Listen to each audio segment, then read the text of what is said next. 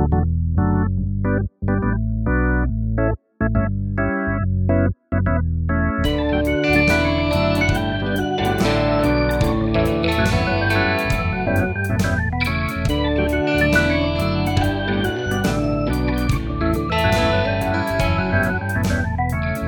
and welcome to the 90 Minutes or Less Film Fest. My name is Sam Clements, and this is the podcast that celebrates films with a 90-minute or less runtime. In each episode, a guest will select a film and join me to add to our ongoing fictional film festival. Well, usually, today's show is a little different. We are a celebration of under 90-minute movies, and we are delighted to shine the spotlight on director Samuel Bodin, director of the brand new under 90-minute movie, Cobweb. Welcome to the podcast, Samuel. Well, thank you. Thank you for having me. That's so cool. Thanks. I love talking about movies, but I also love talking to people who make movies, especially when they have made an under 90-minute film. So thank you very much. We salute you. Thank you. I know film runtimes, in a way, it's obviously not the focus of a story, but I was wondering, as a filmmaker, at what point do you start thinking about how long the finished movie might be?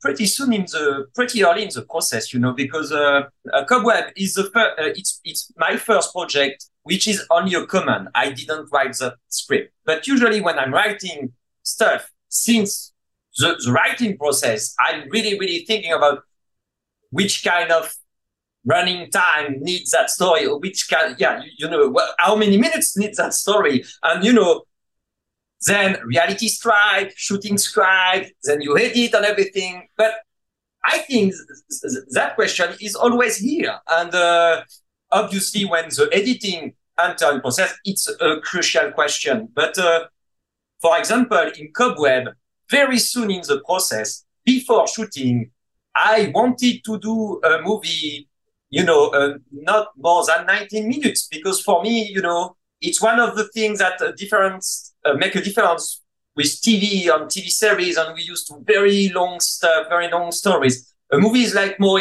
like a poem. It's a gesture. So to be able to be concise, and it's very important, and even more in a scary story.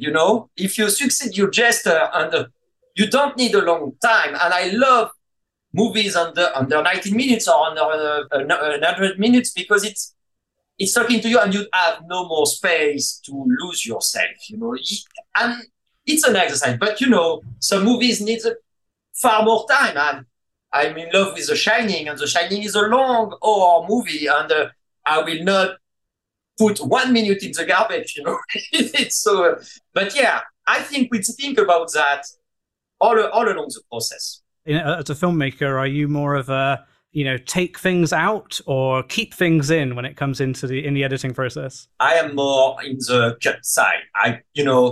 It's not good enough. It's not good enough. We don't need that. We don't need that. And sometimes I go back and say, okay, we missed a little bit. But what is curious with scary story is that, in the process of a shooting, time is your enemy. It's always your enemy. And when you try to make scary scenes, you have to go slow. It's very important, to extend time. Time is a tool. Rhythm is a tool. And when you're shooting stuff, you have all the producers and the crew say, okay, we have to go fast. And when you say action, at this moment, they say, now stop speeding. Now we take the time. And when your camera is panning, looking for a door, I always hear to say, slowly. But when we edit, you have to really pick your moment when you have to slow down and be fast and slow down. It's really a question of rhythm. Fear is a question of rhythm a lot. And but I can't help myself when we are in editing process to, go to the essential part and then create life where you don't expect, create a brief where you don't expect. So, but yeah, I put a lot of stuff in the garbage. In terms of your career and the length of this film, you've come from directing shorter projects, short movies, episodes of TV, that sort of stuff. And I wonder, is the process different when you move into a feature film? Your sort of process as a filmmaker? The process is really what is different is really the gesture. I always think that when I created and directed a TV series named Marianne. and it was a horror TV series. And what I loved in that process is that you can lose yourself, because the episodes are short, but you finally see the thing as an ensemble of a long, long story. You have to allow yourself to lose yourself in the story and come back, and you can be attached to a character, and suddenly this character is a hero of one episode and movie. But when you write a movie, I know that I really think more time before going on the paper, because the structure of it, the time of it, is so essential and complicated that you can't lose yourself. Or if you decide to lose yourself, it's a real decision, because each minute counts. I really don't feel the difference. It's just I have to ask my question. Okay, this story needs some time, needs some space. This story has to be packed, has to be. So I can say it's the story which is deciding this kind of stuff. The story leads me on those decisions. Well, a few years ago, before you were born, the little girl that lived there, she vanished on Halloween. What happened? Well, nobody knows. She went out trick-or-treating, and she disappeared.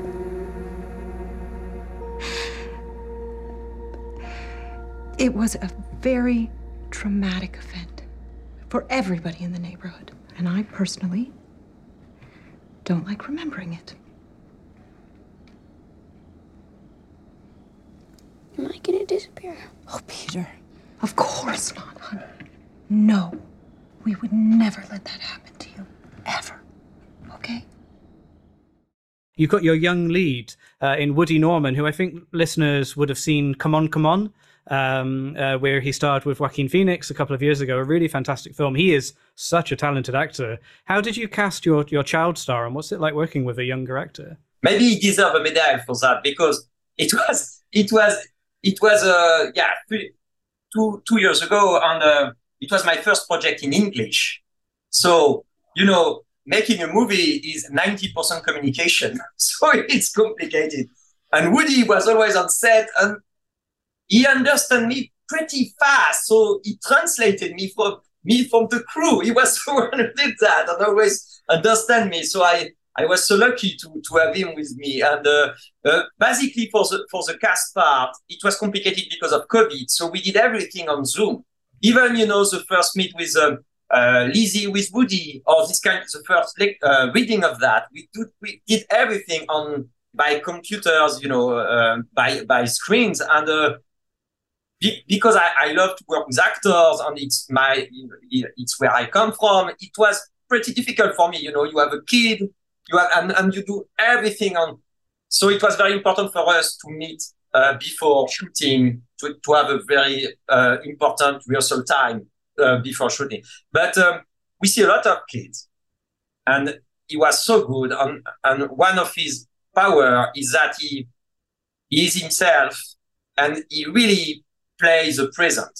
He really takes a thing, reacts, and listen. And he was so young and so in the just place. It was so cool to work with him. Oh, incredible! I mean, yeah, he's a real talent, and so good to see him in Cobweb. Now, we when we were talking about the podcast, we sort of mentioned the general conceit of this show is that we like to ask our guests to pick a film to add to our under 90-minute movie library. Cobweb, of course, is in there, and hopefully another guest will officially sort of pick it for the lineup. But we would love to ask you, whilst we have you, Samuel, is there an under 90-minute film that you'd like to add to our film festival? You know what?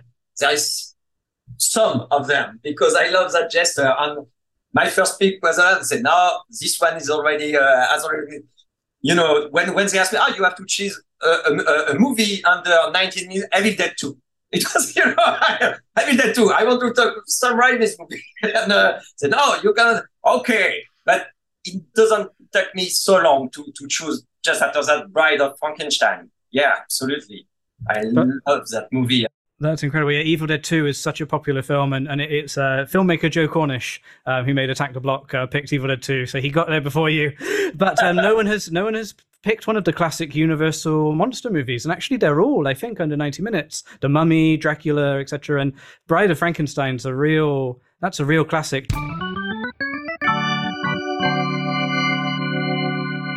James Whale directing from 1935 and 75 minutes long. That's a runtime. Yeah. And what he put in those minutes, it's so dense. The density of that movie is crazy. I love that movie. I love that movie for a lot of reasons. But first of all, the aesthetic of that movie marked me, for forever. There is something in that black and white movie. It's like a German expressionism, at its best. Totally gothic, totally classic. And inside that, there is a modernity. Suddenly you see Dutch angle. You see movements that are crazy for the time, and how he used architecture of the sets in the frames. The set is built for the frame. And that's so crazy. I remember that first shot, the opening shot is a pushing. You have a set, and then you have a model, a miniature, and with a big window, very high window, just the light behind that window. It's more than a Tim Burton film, and you enter in, you have a fade in, you're inside with Mary Shelley. That's crazy. What is crazy too is that it's, in the narrative way, I had the feeling that I see for the first time what is a sequel for a studio, It's a sequel, and you have a mise en abîme with the novelist is here. I say, okay, I will tell you the rest of the story. But before that, we do not a resume, we say in English, previously, a kind of previously, it's a use images of the first movie. But it was so crazy, it's so modern and so classic at the same time. I think it's a great movie. It's a great movie. It sounds like it's really left an impact with you. Do you remember when you first watched it? I think I watched it for the first time very young, near the King Kong, and the King Kong marked me very hard at this time because it was I remember that like my first relationship with death, understand that the gorilla is dead and it's so unfair. And then after that, I see Bride of Frankenstein. I say, okay, death is another question over there. It's not at all the same thing. And after that, I rewatched it 5 years ago, and I was shocked by the movie. Suddenly I say, with my new eyes, I say, oh my God, that movie is so modern and so iconic. I can't help myself to think about the end of that movie. At the end of that movie, it's 3 men, a monster and 2 men, who decide to kill a woman and, make her bring back to life just to make her a bride, without asking no one to her. It's totally abusive and violent. And that question is and it's sad, it's so modern. And you have that fantastic actress, Elsa Lanchester. She has 5 minutes at the end. She played Mary Shelley at the beginning, but she has 5 minutes at the end. She has no words because, and it's so a difficult place for a woman and for me, and it's so sad. It's so representative of how this industry treats women since the beginning of cinema. And in 5 minutes, she changed the face of cinema forever. She created an horror icon. Her performance is so striking, and you can remember only her, and her fight. And I don't know if it was on purpose at the time. I know that Mary Shelley, when she's writing her novel, it is on purpose, and it's different in the novel. I think Dr. Frankenstein stopped making The Bride just before in Scotland. But here, it's so modern. It's so a modern problem. And everything in less than 75 minutes. Man, that's crazy. That's a crazy movie. Absolutely. I mean, you're right. In terms of the limited screen time and the fact the film is coming up to 100 years old, it's so iconic. People who haven't seen the film could tell you what the character looks like. You can sell dolls of the character, toys, action figures. It's really impressive. The impact that those visuals have had on society and film fans. No, it's crazy the way she looks at different places very fast, and it's something you can find again in horror. Since a long time, her eyes. You can't help yourself to think about Danny in The Shining or this kind, of innocence, totally scared and you can do nothing. And yeah, it's like someone traveled in time to do that movie in the past. You have something I don't know how they, but yeah, that character, I keep that character in my head since. You make man like me? No. Woman. Friend for you. Woman. Friend. Yes. I want friend like me. I think you can be very useful. And you will add a little force to the argument if necessary.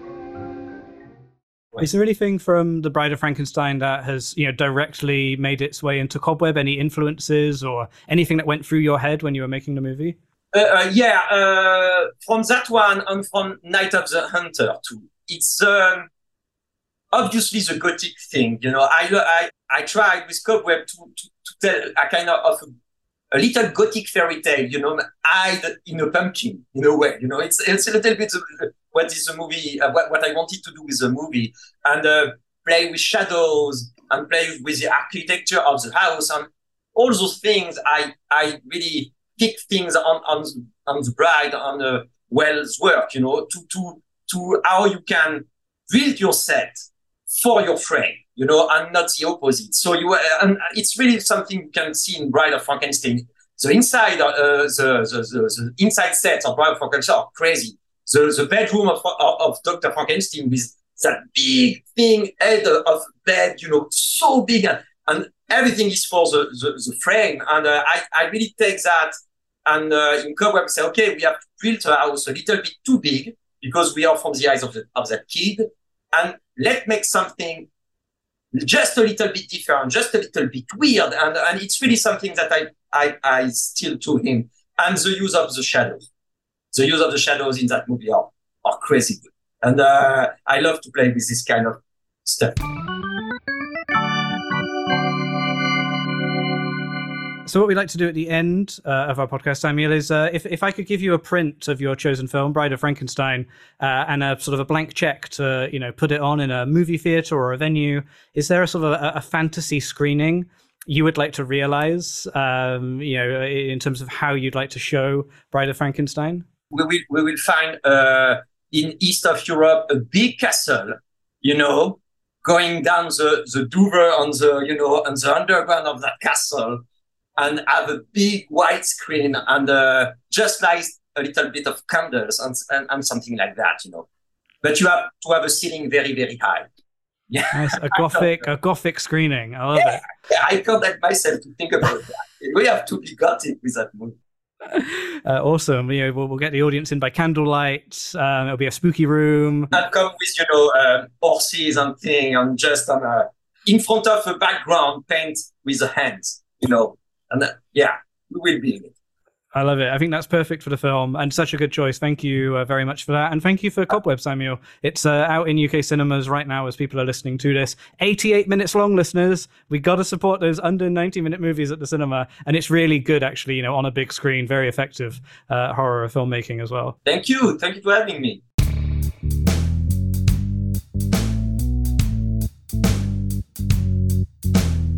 Thank you for listening. If you enjoyed the show, please subscribe on your podcatcher of choice. You can rate and review us on Apple Podcasts and Spotify, or, if you've got a mo, share an episode with your friends. Every recommendation helps. You can contact us on our website, 90minfilmfest.com, and on Twitter and Instagram at 90minfilmfest. The podcast is produced by me, Sam Clements, and Louise Owen. It's edited by Louise Owen, with sound mixing and additional editing by Luke Smith. Our music is by Martin Ostwick, and our artwork is by Sam Gilby. We'll be back in a couple of weeks.